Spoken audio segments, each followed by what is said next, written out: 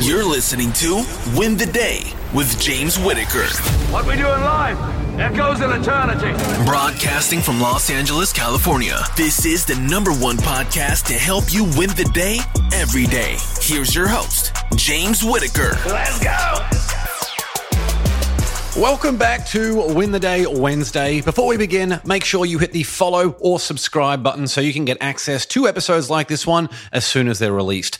In case you missed it, I just published a post that details my 9-step plan to get to 1 billion social media views in the next 3 years. If you're a content creator or want to generate some big visibility for what you do, go and check out that post. I'll include a link to it in the show notes. It's totally free and it's literally a step-by-step guide to how I'm now getting more than 2 million views a month from the podcast and what needs to happen to achieve 1 billion views in the next 3 years. Again, a link to that post will be in the show notes.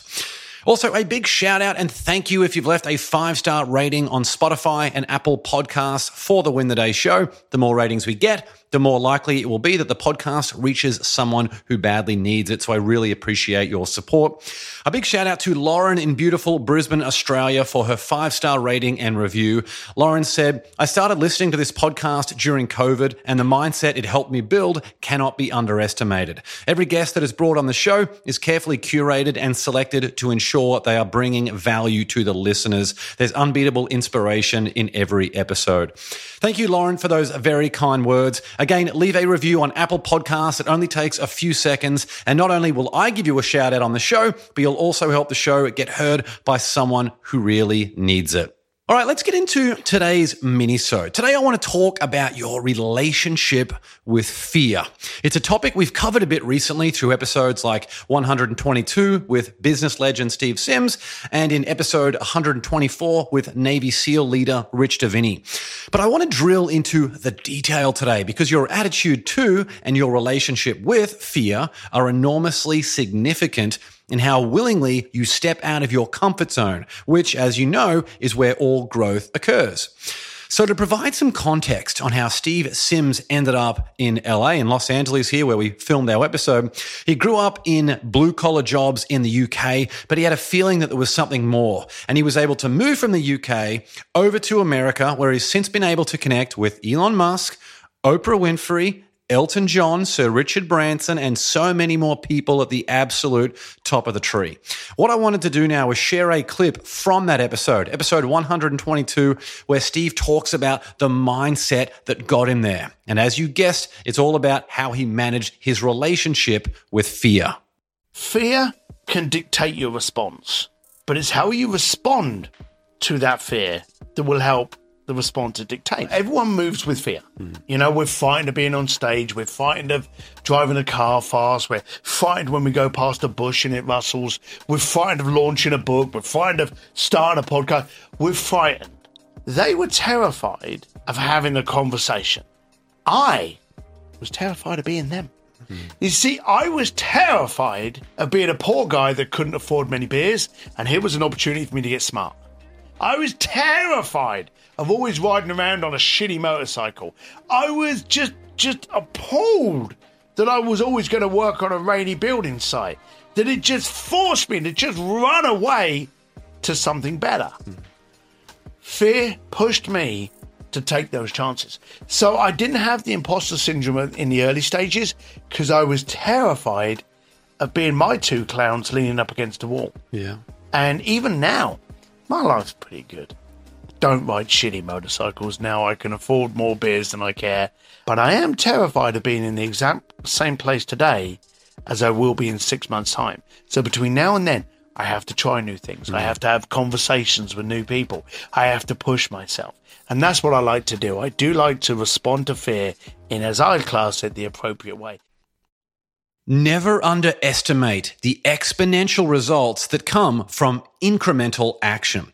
What Steve shared there is the mentality that carried him to massive success and to build one of the most impressive professional resumes I've ever seen, without having to go to a fancy university or to have worked at Facebook or Google. Steve started his career as a bricklayer, and look where he's ended up. So your relationship with fear, if properly managed, can bring you anything and anyone that you want in the world.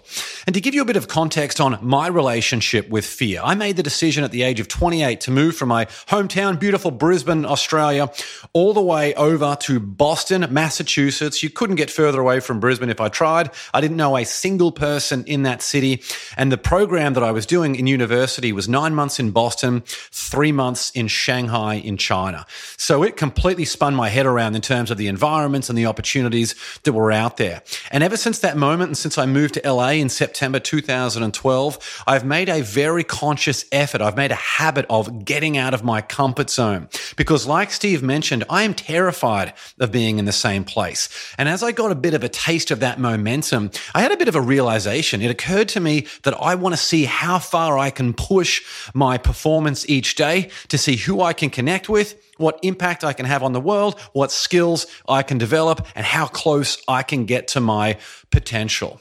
I want to know what the relationship that I have with fear, what results can manifest if I manage it the right way. In episode 124, Navy SEAL Commander Rich Davini, amazing guy. That episode is fantastic. One of my favorite all-time episodes. Rich Davini said that a lot of people are afraid of fear, yet fear used effectively and metabolized brings you into the most heightened physical level. That's right, embracing fear is where you perform at your best, contrary to what a lot of people think. But resisting it is where you get crushed through anxiety, weak effort, distracted focus, and so much more. And if you're on the battlefield, like Rich and his Special Forces buddies, is the difference between life and death.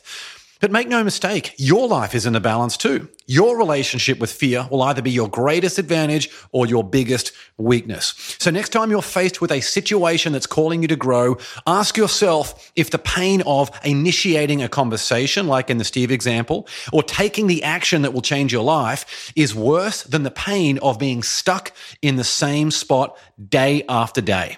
My guess is that you'll embrace your fear, step confidently into the unknown, and enjoy all the results that come with living an extraordinary life.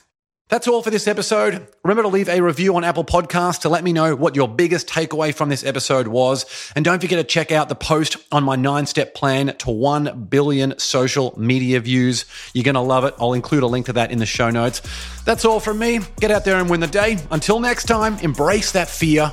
Onwards and upwards, always.